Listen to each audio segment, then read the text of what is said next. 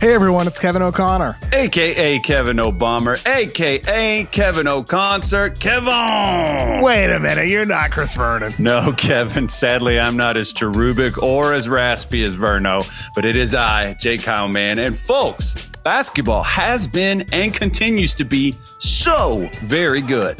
That's exactly why Kyle and I are hosting a brand new basketball show on a brand new podcast feed, The Ringer's NBA Draft Show. We're going to have you covered every week as we go in-depth and deep dive in hopes of answering an ever-important question in the NBA. Who's got next? Whether it's an international phenom like Victor Wembanyama, or the G League Scoot Henderson, or stars from Overtime Elite like Amen Thompson, as well as a full-blown swarm of talented prospects from the promising 2023 NBA draft class. For sure, Kyle. And we're also going to get into players from the college ranks because this is a loaded class for us to discuss prospects rising and falling. And we're going to revisit and redraft recent draft classes and get into how the league's evolution could help inform what's valuable in a prospect of the future. This is a podcast for a fan of every team, whether you're losing and have high draft lottery odds or you're looking for sleepers later in the draft. We're going to be covering everything in the months to come, so please make sure you follow and subscribe to the Ringer NBA Draft Show. And hit us with those 5-star ratings. It's The Mismatch, presented by FanDuel. The road to the NBA Finals starts now, and FanDuel is the place to get in on the action. Right now, you can check out the new and improved Quick Bets, which are back and better than ever for the NBA playoffs on FanDuel. Find what you're looking for faster and easier with more props right at your fingertips. You can check out live bets like 3-minute markets and exclusive live bets like quarter player props, player assist combos, and more. So download the app today and bet with FanDuel, official partner of the NBA. The Ringer is committed to responsible gaming. Please visit rg-help.com to learn more about the resources and helplines available, and listen to the end of the episode for additional details. Must be 21 plus and present in select states or 18 plus in DC. Gambling problem? Call 1-800-GAMBLER or visit rg-help.com. Today's episode of The Mismatch is brought to you by USAA Insurance. Life is full of tough decisions, and thanks to USAA Auto Insurance, picking your auto coverage isn't one of them.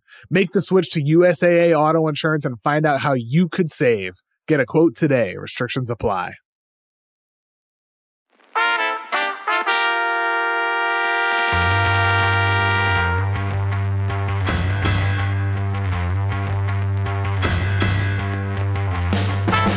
Welcome to The Mismatch. I'm Chris Vernon, and joining me as he does every Friday from TheRinger.com is Kevin O'Connor, a.k.a. Kevin O'Bomber, Kevin O'Concert, Kevin O'Climber, Kevin O'Candyland, Kevin O'Courtside, Kevin O'Commentator, Kevin!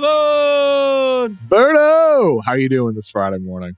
I'm doing well. Now, in the interest of full disclosure, we recorded a podcast late Thursday night, but not late enough, because as of the time of recording, the Brooklyn Nets had announced they were suspending Kyrie Irving for a minimum of 5 games, and that there were going to be different requests that they had made that he was going to have to meet, and just kind of left it open-ended and said he was unfit to represent their franchise.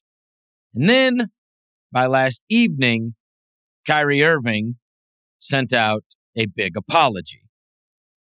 Now, again, in the interest of full disclosure, when we recorded, you and I both had a feeling like, man, who knows if he ever plays for the Brooklyn Nets again?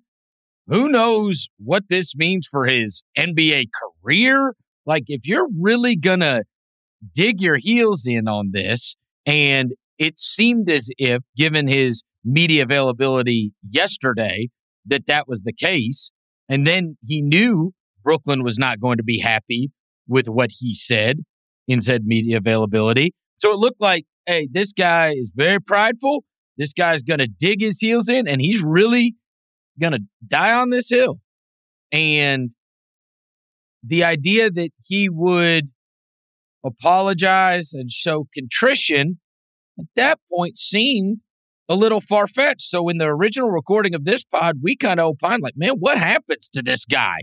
Like, really? You're just going to throw it all away because you won't say you're not anti-Semitic? I mean, it was as simple as that.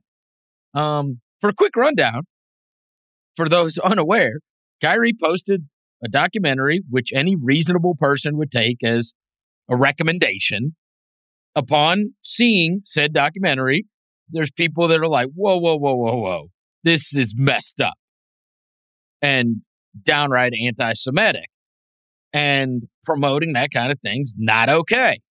Uses fake Hitler quotes, suggests the Holocaust wasn't real. And then he was given all manner of opportunity to say, and he did at the beginning say, I don't agree with everything in there. But I mean, he was asked very pointedly yesterday, do you agree with these anti-Semitic messages that are sent in this documentary? And instead of just saying, no, I don't agree with that, instead he decided to battle about this, and which he addressed in his message saying, I should have focused on the healing process of my Jewish brothers and sisters. I reacted, out of emotion because I was labeled anti-Semitic.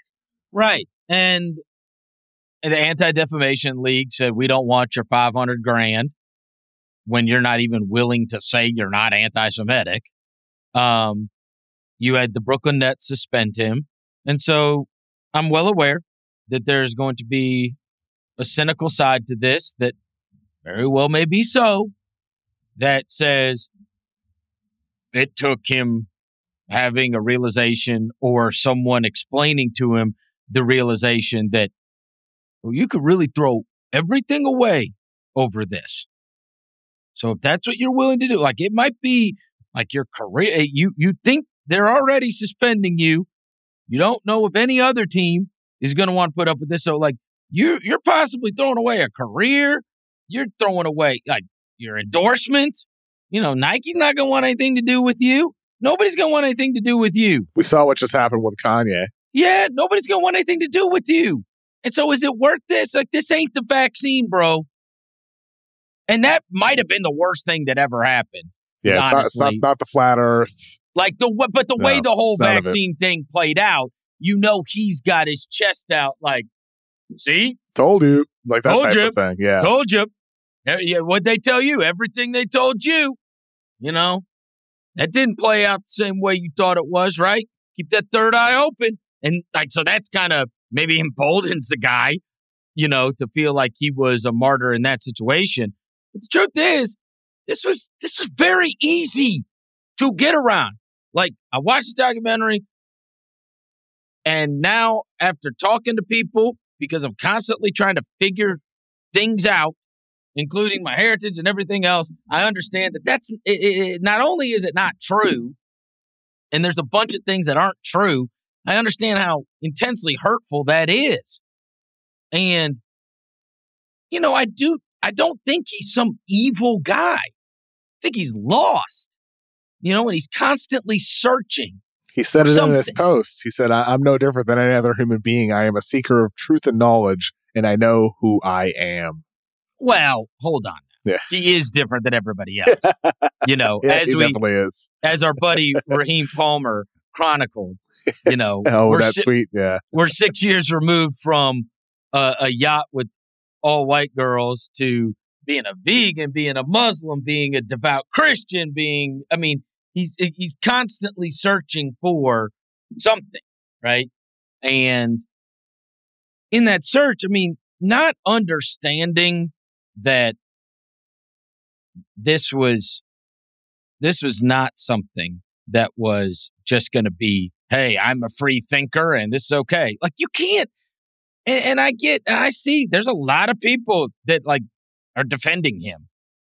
And I would just say, like, come on, man. Like, I think throwing it all into the same basket of censorship or not being able to have an opinion on anything or free thought, like all that stuff, sometimes that's getting super bastardized. Because the truth is, we have to be accountable for what we're putting out there.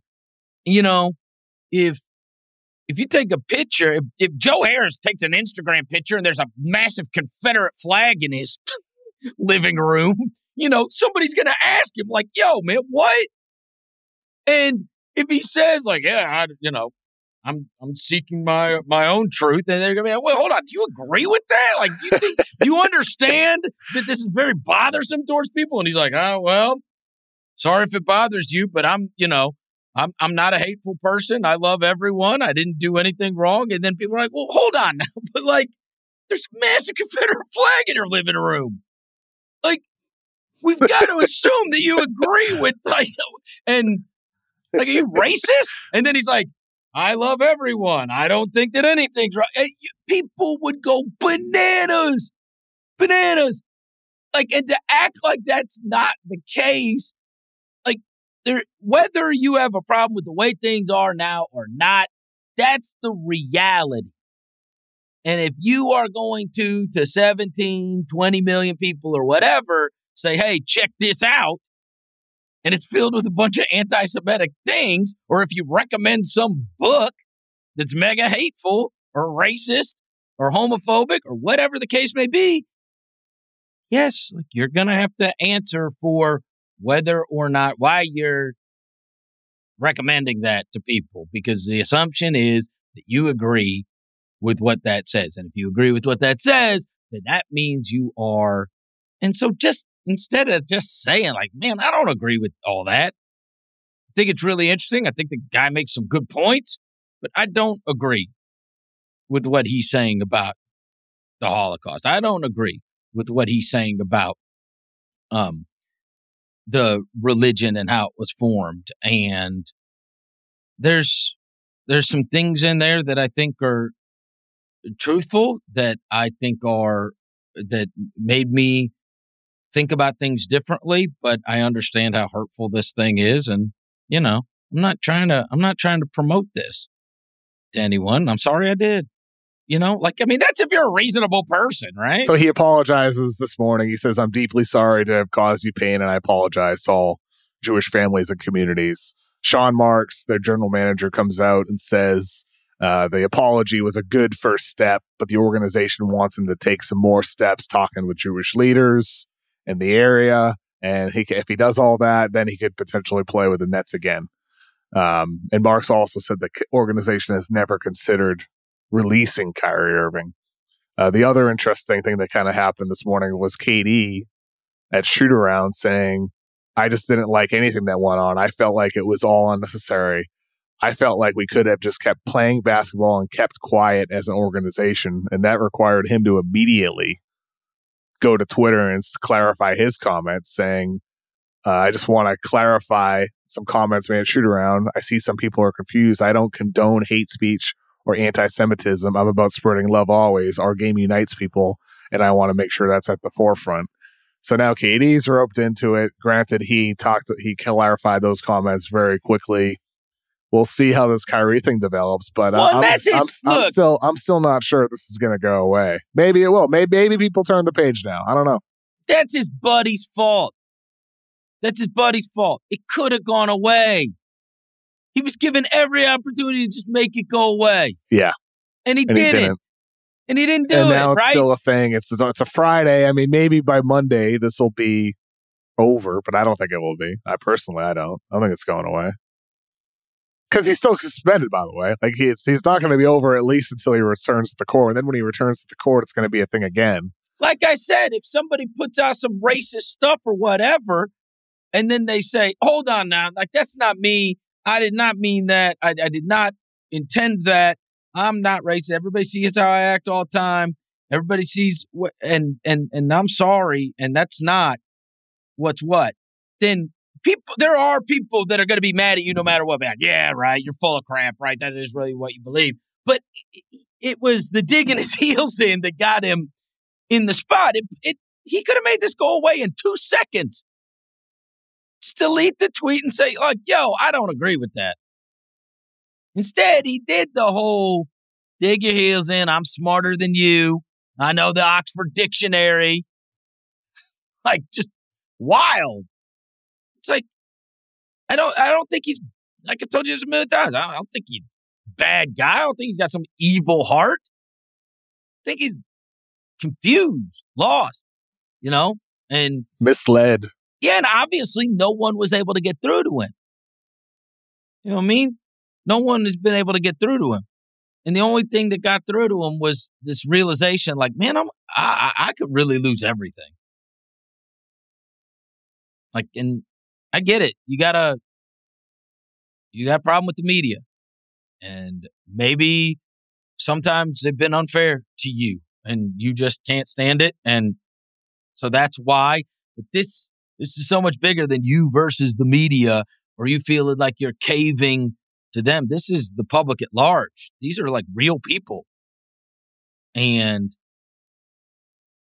you not being willing to just say, I mean, he was just asked like very pointedly a question that would have gotten him completely off the hook. Really. And he didn't do it. So, I mean, it was all self-inflicted. Every bit of it. Nobody did this to him. He did it to himself. He was like, I don't know how any reasonable person couldn't sit back and say, all you had to do was say, I don't agree with it. That's it. It's gone. Like, man, I shouldn't have posted that documentary. I didn't realize how messed up that was. I'm sorry. I'll think harder about the next time before I post something. I had watched it and I did not realize.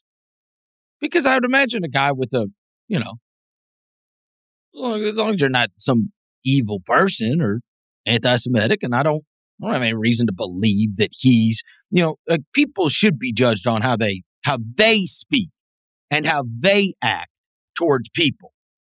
Not something they watched. Just because you watched a documentary doesn't mean that he subscribes to all that. But he had the opportunity to say, I don't subscribe to that, right? Like at that point, unless he does subscribe to it. Unless Right. he does, but the apology is just, because he's trying to save his career. I mean, we don't know. I know. Ultimately, that's why the Nets are looking for actions, not just words. They want him to meet with Jewish leaders. They want him to do more stuff before they have him return to the team. That's what they want to see, is action.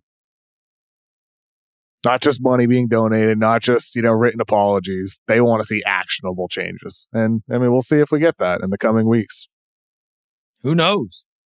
There's nothing you can put past. All I know is the story's not over. We'll be talking about this again. We didn't expect that he was going to apologize. No, we did not. So if there's anything, he's unpredictable. I mean, that's for sure. You know what I'm saying? That's for sure, Chris. He's definitely unpredictable. I mean, the guy could. The only thing you could predict from Kyrie Irving is chaos. The guy could meet with the leaders, and then next thing you know, he's Jewish. Like, we don't know. He's been like a devout Christian. He has gone to the Holy Lands. He has done Ramadan. He has now it's this one is the Black Hebrew Israelites. It's like you don't know. You never know. You never know. And here's me hoping that was sincere. That sometimes with anybody, that the agent for change can be the reality that the consequences are very real and that your pride can ruin everything for you. And it did seem to me, and that was in his explanation, that it was pride that got him in that situation. Too proud to just say, hey, no, I'm not. And I'm sorry. And if anybody thought I was, I'm sorry. But that's not who I am. And I got a pretty long track record of how I treat people and the words that I say, saying that that's not who I am. Just because some documentary that I watched believes that doesn't mean I believe that. But instead he went the other route and now here we are, right? Always a distraction. It's just not basketball. And so, what do you think? What do you think happens from here? You say you don't think you think we're still going to be talking about the story. I mean, we'll be talking about it again on Tuesday. You think so? Yeah. And then Friday. And then the following Tuesday and Friday. Unfortunately, I don't think it's going away. I don't, Chris. He's still suspended. And there'll be more news reports about things that he does or doesn't do, things that he says. And we're going to continue talking about this until it meets a resolution. Whether it results in the Nets just returning to the floor, trying to win games after their horrible start here, or whether it results with them moving on from Kyrie Irving and a KD trade request. I have no idea. I don't know. All I know is the story's not going away. I wonder who got through to him. I wonder who finally got through to him. Because it's a very valuable individual. Whoever actually did said hey, man, you understand what's going on here and that you're going to throw all of it away over this? Over a Amazon documentary that you just watched, or I assume you watched? Somebody got through. And, let's just hope that he really meant what he said. You have to take people at their word. You do. You can only judge them from here on out. But the people that are going to just be mad forever, the guy apologized. The guy said what he said. Whether you think you can be cynical and just say it's too late, but there's nothing else he can do except for conduct himself in a manner going forward that does not portray the values from some goofy Amazon documentary that he watched one time. Here's hoping he finds said inner peace and that apology was real. And maybe it can be an agent for change, because I just, he's been searching for a long time. This time he searched for the wrong thing. The NBA season is underway, and it's a perfect time to download FanDuel, America's #1 sportsbook, because right now new customers get a no-sweat first bet up to $1,000. And plus, FanDuel is the only sportsbook that's giving all customers 3 months of NBA League Pass when they make a $5 bet on the NBA. On the FanDuel Sportsbook app, you can combine your bets for a chance at a bigger payout with same-game parlays, whether it's with the money line, point spreads, player props, and plus with live betting, you'll get updated odds on games that have already started. But if you don't want to bet on games, you can always focus on the awards, MVP, futures, Rookie of the Year, whatever it might be. The FanDuel Sportsbook app has everything on there. It's safe, secure, and super easy to use. So download FanDuel today and use promo code MISMATCH to get your no-sweat first bet up to $1,000. Make every moment more this season with FanDuel, official sportsbook partner of the NBA. 21 plus in select states. First online real money wager only. Bonus issue is non-withdrawable free bets that expire in 14 days. Restrictions apply. See terms at sportsbook.fanduel.com. Gambling problem? In Colorado, Iowa, Michigan, New Jersey, Pennsylvania, Illinois, and Virginia, call 1-800-GAMBLER. In Arizona, call 1-800-NEXT-STEP. In Connecticut, call 1-888-789-7777. In Indiana, call 1-800-9-WITH-IT. In Kansas, call 1-800-522-4700. In Louisiana, call 1-877-770-STOP. In New York, call 1-8778-HOPE-NEW YORK. In Tennessee, call Redline 1-800-889-9789. In Wyoming, call 1-800-522-4700. In West Virginia, visit 1800gambler.net. Okay, let's get to basketball. One quick unfortunate story, which is the James Harden news, and he is out a month. He's got a foot problem. Tyrese Maxey has been absolutely off the charts great over the course of the last week and a half. You will assume that Joel Embiid is going to return to being the focal point for that team. And we talked about this going into the season. They have the requisite depth to be able to deal with injury. And I do not think, this might sound crazy, and you might not agree. I don't think their record without Harden is going to be any worse than their record with him would be, or better for that matter. I think it actually could be better, because you typically, when a guy like that goes out, now all of a sudden you start playing together for the greater good. Maxey explodes. Joel Embiid. It's a lot like what they're a really good team last year, even before the Harden acquisition. And they've got a bunch of role-playing guys around. I think there's a clear pecking order with Maxey and Maxey on the perimeter and Embiid. And those guys are going to be the ones that carry the water every night. And then you've got these different role players that are going to contribute on a regular basis. I actually think that this is one situation where they're going to be able to withstand this injury just fine. And I would not be surprised if they're able to win quite a few games even without Harden. And then the quest will be after he comes back and they've gotten used to playing this other way, integrating him back, reassessing that pecking order. I mean, sure, as long as Joel Embiid looks like the Joel Embiid of last season, sure, I would agree with you then that they'll be fine. But I mean, we'll see like how much Embiid can sustain after his bit of a slower start. And I think with Harden also, just to put some numbers behind what you said, Chris, they've played 100 possessions this year with Embiid and Maxey on the floor without Harden. And they have a 109 offensive rating and a 130 defensive rating. I mean, you would expect that offense to be a bit better than it's been so far. You'd expect the defense to be a lot better than it has been early on, too. So that's a small sample, but I'm just stating that as their starting point right now. But come on.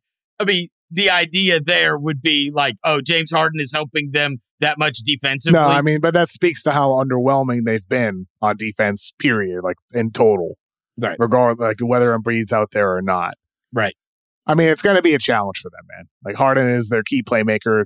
But more than anything else, to me, it's a big opportunity for Tyrese Maxey here to step up in a role and have an increased opportunity to not only run the show, but continue scoring the way he has with probably greater volume, because we've seen Maxey go off. Like one of the pieces that didn't make it into my Morey feature that I did for the preseason was a conversation I had with Harden and a conversation I had with Maxey. Like maybe I should use this for a thing next week, but like Harden talked about how him and Maxey spent a lot of time this offseason on changing pace, slowing down, reading the floor. And Harden remarked to me how he thinks like as he's now aging into his 30s, that's the key like to your development, is figuring out how to play at slower paces as you slow down physically. You know, Maxey's so fast, so speedy. That's the next step for him to think the game.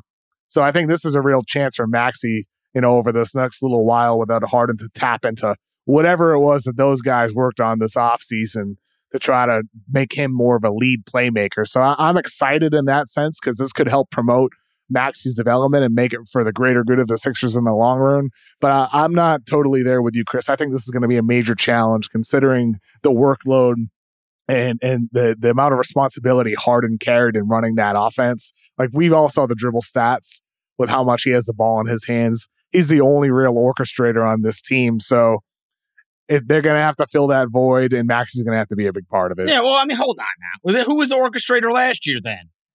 Well, it wasn't Ben Simmons. And it wasn't James Harden. It's not. Well, it's just Harden in February. Yeah, before that season they had him. I mean, yeah, that's when Joel Embiid was still the MVP of the league before they acquired Harden.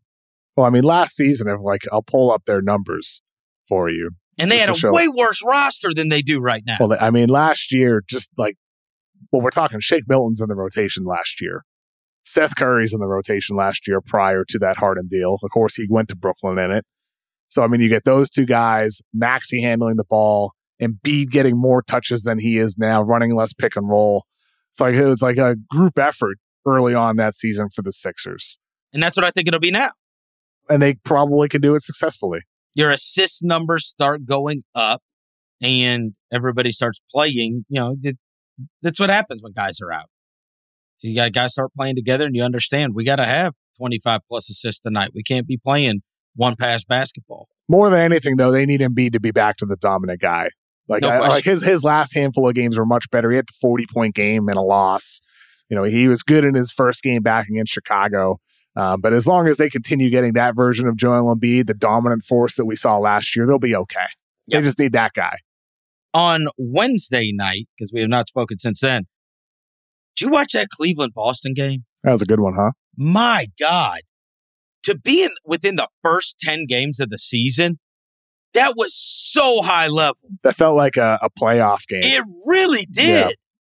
So high level. You had these stars being stars. You had Mitchell having his plays. Garland. With like 29 and 12 with one eyeball. I mean, that's like a playoff. It's like a playoff injury. God, did you see in that walk-off interview he did with Rose? His eye looked awful. Awful. He was like, I thought I was going to be out months. And he was like, after I saw the first one go in, I didn't worry about the eye anymore. He goes, I'm fine. Some of the shot making down the stretch of that game by Mitchell, the drive by Horford, and then on the following possession, I believe it was the step back against Jaylen Brown, with Brown like in his airspace, drilling that three to push the lead to 4. Oh my God. Like, what the hell? Mitchell has been unbelievable for the Cavs, and they are in second place behind only the Bucks. And I was reading today that last season, when Darius Garland was on the floor, the Cavs scored 9.1 points per 100 possessions more than when he was on the bench, which ranked in the 96th percentile in the league per cleaning the glass. Even more drastic, the Cavs played like a 58-win team when Garland was running last season, compared to a 24-win team when he was resting. And you think about that. So they couldn't win anything if Darius Garland didn't play. Darius Garland had played I think, 13 minutes going into last night, and he came back and he had 29 and 12. I mean, they're still not even used to playing with each other yet. They're going through this for like the first time. Their backcourt is devastating. You know, I was very, very, very high on the Cavs. One of my predictions is they were going to be a home court advantage team. I loved that acquisition, but it has worked in the absence of Garland. I mean, this is exactly what you bargained for. It's like, hey, does this help us when we lose somebody like Darius Garland? When they were a terrible team without him on the floor last year, and they have been an outstanding team without him. And now they got him back last night. And, man, that would make for a hell of a playoff series. Those teams have played twice, and both of them went to overtime. Great, great games. And meanwhile, Cleveland's for real, man. Yeah, they really are. They're for real. And like we talked about, I think, what was it, Tuesday show or last Friday? If they can, if Okoro can be upgraded, right? If they can improve at the 3, right, with a bit more scoring punch there while maintaining the defense, like, I mean, they're young. They're a young team. They haven't taken their lumps in the playoffs. That's right. But they get the pieces. They're, to your point, the game-winning shot, which was just back rimmer by Jaylen Brown, who had 30 in the game. I mean, he's being guarded by Dean Wade. Yeah. Wade's been really good for them. I mean, he's been a good player. Sometimes it's Wade. Sometimes it's LeVert, Okoro, who's been pretty scared to shoot. If they just get themselves... Jetty Osman, too, as well. They get themselves a good 3, like a solid 3. Woo! I love seeing those teams kind of go with their playoff rotation in that game, too. I mean, both teams pretty much played 8 guys. I mean, 10 guys played on each team, or 9 guys played for the Celtics. Cornette got 3 minutes. I just pulled up the box score. And 10 guys played for Cleveland. Okoro with 8 minutes, Robin Lopez with 5. But really, it was an 8-man rotation on each side. Like, that was a playoff battle for those two teams. Great game. Heavy minutes, not a lot of bench minutes. It could be a sign of things to come. I'd take 7 of those, Chris. I would. And on the other side, I don't know if you've seen these numbers that have been coming out about the early season Celtics, but they are unbelievable in terms of the way they're playing now under Joe Mazzulla. So he had this quote the other night, I like math. And so everybody kind of took that and ran with it. But I was reading John Schumann's article on NBA.com, and he had this stat. League-wide three-point rate, so that's the percentage of field goal attempts that are three-pointers, is actually down from last season, breaking a trend where the rate has increased for 11 straight seasons. Through Wednesday, teams had taken 38.6% of their shots from 3, which was down from the all-time record last year of 39.9. So really 40% of the shots that teams took were three-pointers. But the three-point rate is up in Boston. The Celtics have taken 47% of their shots from beyond the arc, the highest rate in the league, and up from, they were 8th highest last year. The Celtics are led by Jason Tatum, who's averaging 30 points a game, with a 43% of his field goal attempts, which is the highest rate of his career, coming from three-point range. 47%. It's like old Rockets. It's wild, right? huh? They got Joe Mazzulla. It really is. I mean, like where you'd see these games and they'd have, 95 possessions and they will have taken 53s. And you're like, what? I believe that the high for Houston was 48 or 49%. I think it was maybe like 48.7%, something like that during the 18-19 season. Wow. Yeah, so they're almost there. 47% of the Celtics shot. I mean, it's just drive and kick. Nutty. Drive and kick. Drive and kick. Drive and kick. Over and over. Just spamming the drive and kick. Yeah. They really are. It's all drive and kick. And it's obviously been successful. And Tatum, look, the end of that game last night, he got fouled on Jared Allen, blocking him on the dunk. The dunk was just ferocious. Absolutely awesome to tie the game and send it to overtime. Well, actually, that didn't send it to overtime. What sent it to overtime was Tatum on the other end blocking Donovan Mitchell's three-point attempt at the buzzer to send that thing into overtime. Tatum he's been gargantuan so far this year. Like, that's a guy that got a taste of the NBA Finals last year, fell short, has come back this year, and is even better. Even better. These guys are never finished products, and you could tell that now with maybe a little different game strategy that has benefited him some, but you see his intensity both on the offensive and defensive end. Special player, and certainly he's going to be there in that MVP race for a long, long time. It's very early in the season, but the signs are all there for a guy that came back with looking to prove something rather than resting on laurels. Sometimes you can make, your team can have a really deep run and then you come back and it's like you're a made man or something like that. Trae Young. And other times guys come back with the ferociousness too. Not unfair to Trae. To who? To Trae, you said. No, I did. I said that? Yeah. Oh. It must have been a slip. Today's episode of The Mismatch is brought to you by Hulu Plus Live TV. Looking for a better way to watch live TV? Stream your favorite sports and shows over 95 live channels with Hulu Plus Live TV. Get access to Hulu's entire streaming library, Disney Plus and ESPN Plus, all in one plan. Start your free trial of Hulu Plus Live TV today. Live TV plan required. Restrictions apply. Offer valid for new and eligible returning subscribers only. Access content from each service separately. Learn more at hulu.com.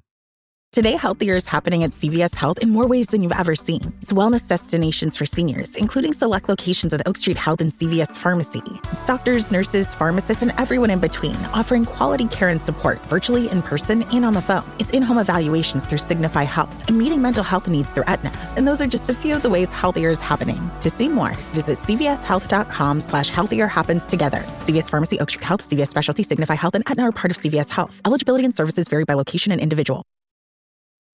We're still at 9 players averaging 30 points or more per game right now. And that doesn't even include Lonnie Walker.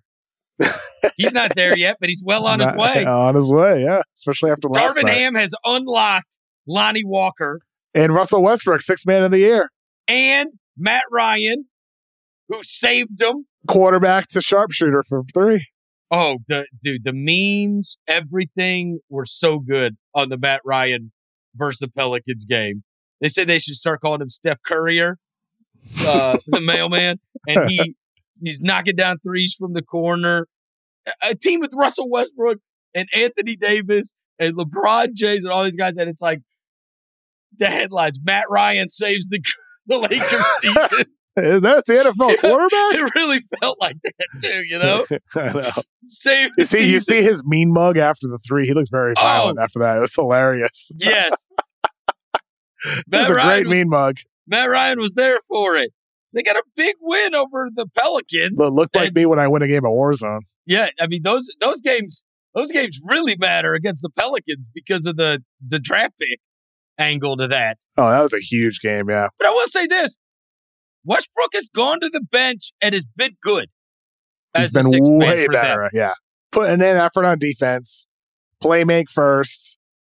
I mean, I think we were all a little dubious in the idea that he'd be able to change, but so far so good on the 6-man thing. Maybe that shot he took at the end of the Blazers game when everybody's like, no, and he bricks it and everybody's mad at him. I rip him on the ringer. Everybody's ripping Russ. He has the DNP the next game against Denver. Been coming off the bench since. Maybe that was rock bottom for Russ. Maybe that was it. And ever since then, he's accepted, embraced the role off the bench, been making better decisions. It's not like he has this elite scoring efficiency coming off the bench, but he has been way better focusing on playmaking. It's at least encouraging. And Darvin Ham has already beaten the drum for 6th man of the year, Russell Westbrook, which is kind of cool. I appreciate that. I think Darvin Ham, you got to respect the fact that he gets hired this summer. He's talking openly to Dan Patrick about all the things Russ needs to do and all the ways Russ needs to change. He puts Russ coming off the bench, and he's still supporting him. Matt Ryan gets an opportunity at the end of the game. Granted, he was the third option on the play, they said after the game, but he's out there with the opportunity to score. Darvin Ham, it's like he's making these calls that he feels are for the best of the team. And you can kind of see the Lakers, granted, they're still not good. They're still 2-5. They barely snuck past the Pelicans team that was out without Brandon Ingram, their best scorer, without Herb Jones, their best defender. They still have problems. LeBron James, sick, hurt. AD still dealing with a back injury, which seems to be on and off for him. They still have issues. But Darvin Ham's trying to make it work the way he can. Troy Brown looks good in that rotation. Lonnie Walker's been empowered. So there's at least some positive signs for the Lakers, despite their dismal start to the season. Well, just seeing their locker room after Darvin Ham got that first win made me think differently. Fired up. Yeah. It made me think differently. I think they really like that guy. They do like him. You know what I mean? And that's not an easy job. Not an easy job that he took. I think everything we've heard about Darvin Ham for years is that he's a great coach, respected, players love him, and he's a great basketball mind. So it's no good coach can succeed without the right personnel. Well, and he was that's what he's figuring out. He was the last of that Budenholzer Atlanta coaching staff of the group. It was Quinn Snyder, good. Kenny Atkinson, good. Taylor Jenkins, good. Darvin Ham. Darvin was the last one of the 5. That staff is incredible. That's like the 60-win Atlanta Hawks team. But I mean, all those guys have become head coaches. And if Darvin Ham's not good, he'll be the only one. Because the Budenholzer guys you've done right betting on them. And I think that Budenholzer, he's big on that whole Spurs thing, creating the culture, get high character guys, all this kind of stuff. And, obviously Darvin Ham was dealt the hand he was dealt and with getting that Lakers job. But they clearly like the guy. No way around that. Whether they and can you imagine them ever? I mean, they were throwing tomatoes at Frank Vogel last year. They're dumping this guy with Gatorade. They're throwing tomatoes at Frank Vogel. Lonnie Walker looks damn good right now, man, doesn't he? Yeah, man. He's taking a ton of shots, too. Yeah, see those FGAs? Well, somebody's got to be shooting. I know. Did we talk about Miles Turner on Mortgage's Pod on Tuesday? We did, right? Yeah, we talked. That's still on my. I interviewed some Pacers players today for a thing coming out next week, so it was just on my mind. Did you ask him? I did ask. Yeah, they said it wasn't. They said it's not a big deal. He's been in trade rumors for years. It's like nothing for us. We're over it. Speaking of your writing, you got something coming out about the Pelicans? Yeah, it was last week when they were in LA from Saturday till Thursday morning today, and just interviewed a whole bunch of people around the organization. Zion included one-on-one, CJ McCollum, other players, Willie Green, their head coach, and writing a story just about kind of taking the temperature of the team, how they got here, where they are today, and where they could be going. Because I think with New Orleans, we saw this last night, Chris. Like it's a good thing that they're competitive on the road at the end of a long road trip without Ingram, without Herb Jones. But at the same time, like, you can still see they're a young team. Dyson Daniels ended that game. He was great, really good all game long, but then he misses the 2 free throws that would have iced the game. Trey Murphy on the Matt Ryan 3, is for whatever reason protecting the paint when he sags off of Matt Ryan. How much of that is Murphy's fault versus Willie Green with a lack of preparation? I'm perplexed why Jose Alvarado wasn't in there to end regulation or at all in overtime, which, kind of a baffling decision I felt by Willie Green there. So we're still seeing this team is young, man. Like, we talked about it before the season, how I feel about their upside. The way I'd put it is, I don't think it's crazy to think that they can be a contender this year, but I do think it's crazy to say that they absolutely will be a contender, considering all these warts and teams that young issues tend to have. So, I mean, I think it was all put on display last night. All the good and some of the concern right now. Yeah, and I think there's been some stuff written recently, and those that have watched that have had some level of concern on the Zion defense. Michael Pena, right? Zion has not been good, but I also think he's been a little better than he was last year. But he's still not good. It's like a very low bar. I think the idea is you want him to be a force defensively. I think we could fairly say he's not a force. No, he's not. The bar is very, very low. But neither is Ja Morant. There's a lot of guys who aren't. He's gotten way better this year. Morant's gotten way better. No doubt he has, for sure. And I think that's where, like, I think I asked Zion about his defense too, and I was like, well, what do you need to get better at? And he's, he kind of slow to answer. And I'm like, well, a lot of people would say your defense. He's like, yeah, I feel like I'm getting better at defense though. And I would agree. I do think he's been better. Yeah, it's just he's still a bad defender, though. It's just the bar was like on the floor. He did not need to get much better to be better than bad. He's still bad. Right.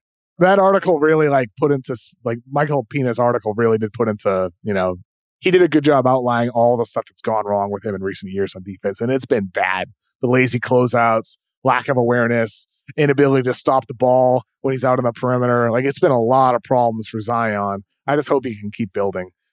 With the little bit of progress he has made this year. A couple other things to mention. The Raptors got that 43-point win since we last spoke. Siakam's tear continues, and they are feeling it. And some of their quotes are, OG Anunoby's getting some love recently, and OG said, I've always felt like I was the best defender in the league. He's talking about, we've got our first Defensive Player of the Year campaign beginning, I feel like. We're like 7, 8 games into the season, Kevin. And we've got let's throw this name into the hat. OG Anunoby, like very early in the season, we're getting I felt like I was the best defender. I feel like I've been the best defender in the league.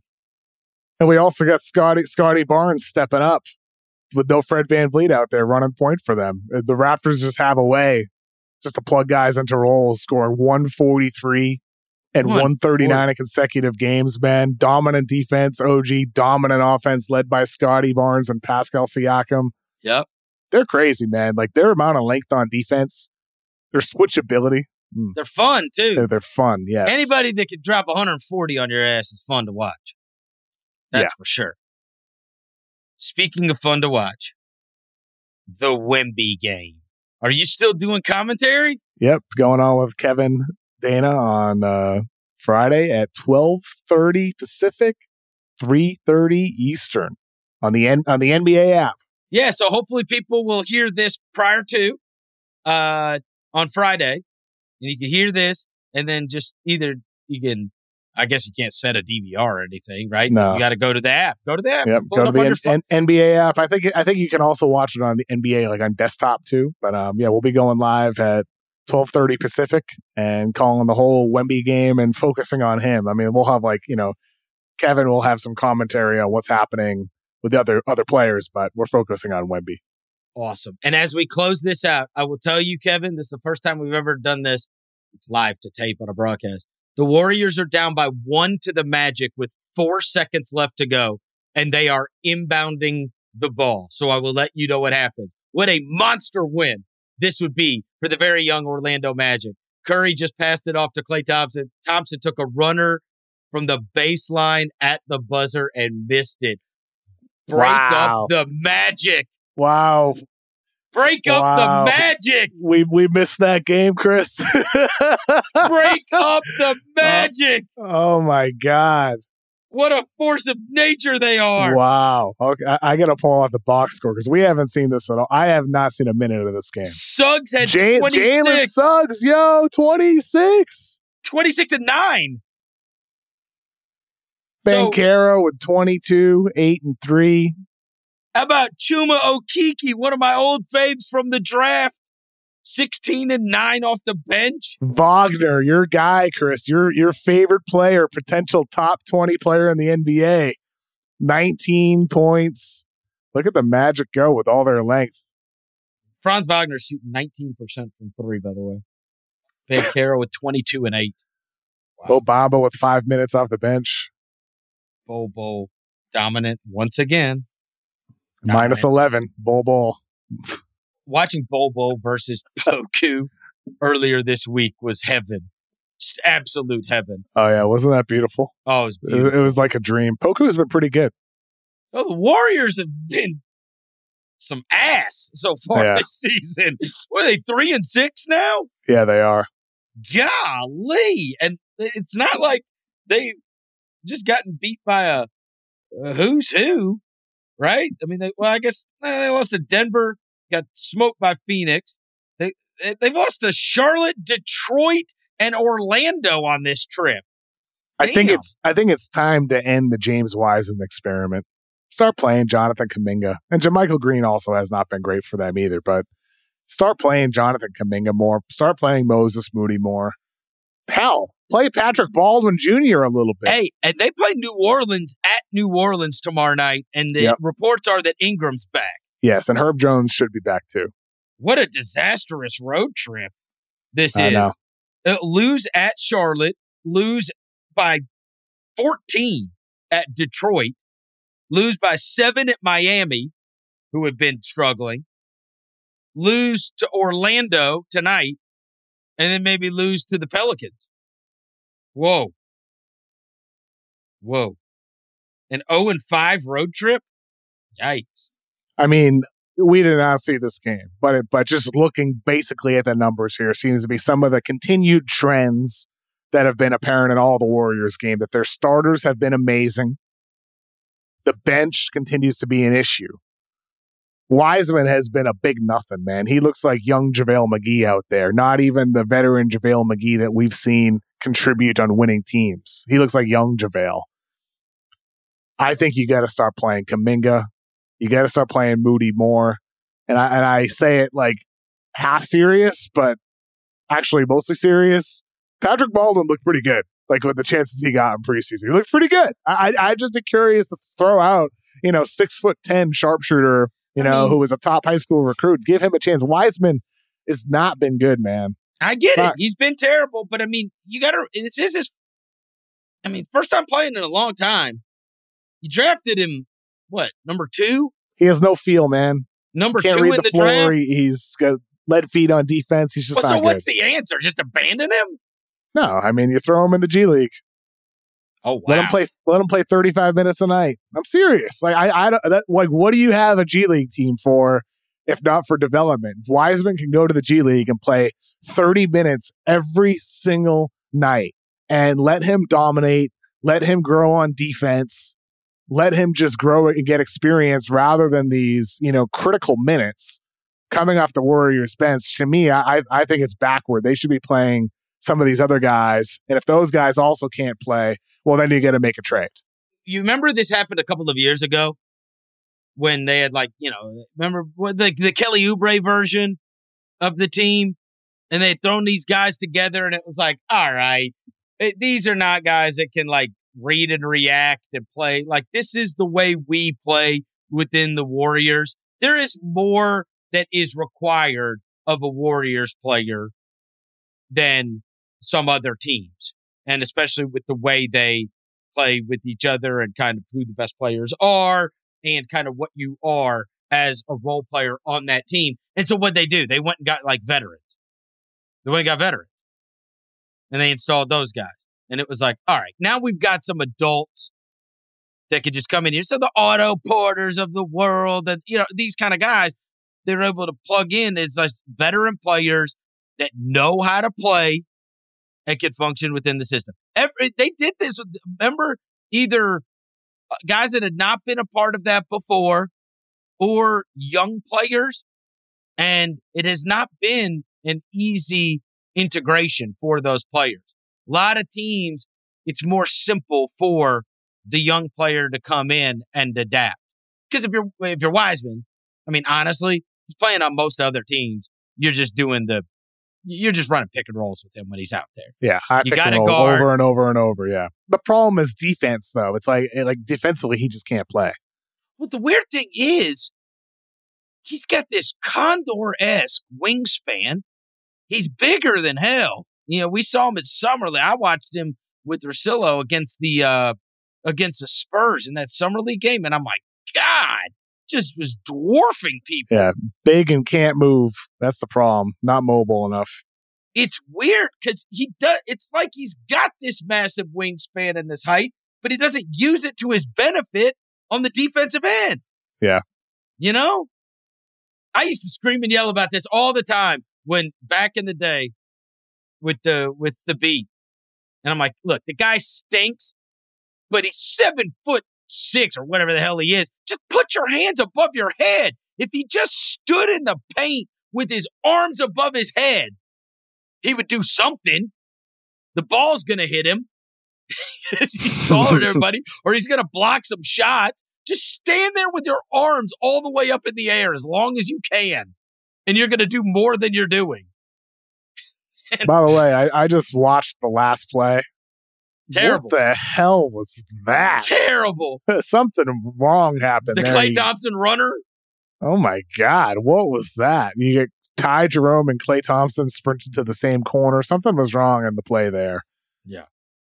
They should have just let Steph shoot it from 35 feet away. Pretty good defense by Orlando using their length. I mean, you can see the pressure they put on Steph, trapping him, and then Wendell Carter, a great closeout on Klay, and then Banchero coming in with another good contest. Like Orlando's got some length, man. They do. You think? Yeah, it's crazy. They're a lot of fun to watch this year, even though they stink. that game against Oklahoma City was the freakiest thing ever. Their starting lineup, because they were out of the guards, they started Terrence Ross, who's 6'6". Yeah. And then it was Bull, Carter, Franz, Banchero, right? Yes. Everybody was over 6'10". And Oklahoma City didn't start anybody over 6'8". That's nuts. It was crazy. Yeah, who was their tallest guy? Was it Kendrick Williams? I think. No, Kendrick or Robinson Earl, was it? Maybe. Or maybe Jalen. I don't know. Whoever is the tallest. Jalen Williams. Josh Giddey might have been the tallest. No, Giddey wasn't playing. He's been out. Giddey played that night. Giddey played at Orlando. Yeah, he did. Okay, he missed the next one. Or maybe that's the one he got injured. Let's see. Yeah, he I think that's the game he was out. Yes. Yeah, either Williams, Giddey, or Dort. Whoever's the tall, or Robinson Earl, yeah, I guess. Dort's not the tallest. So Robinson Earl? Poku, though, man. he's had some good nights, including against Orlando. I know the numbers aren't good, but he's had some good moments. No, he hit the huge three. Hey, he did. Look, you watch that game or any other game for that matter.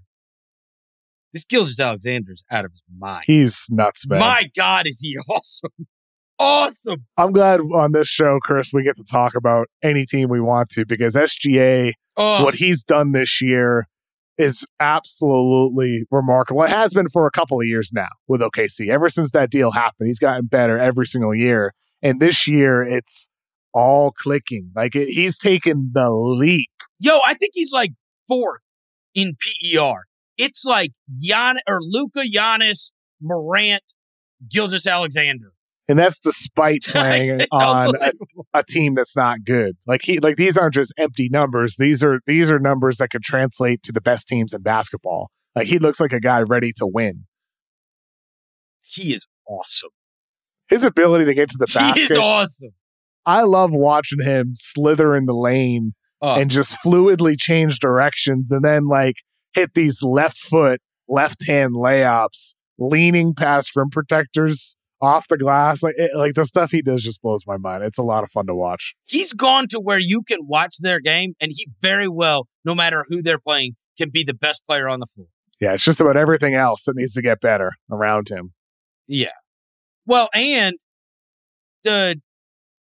sometimes you feel like he's better even with Giddey not out there. Because Giddey's got to have the ball. Giddey can't space yet. He can't shoot. Mm-hmm. He can't shoot.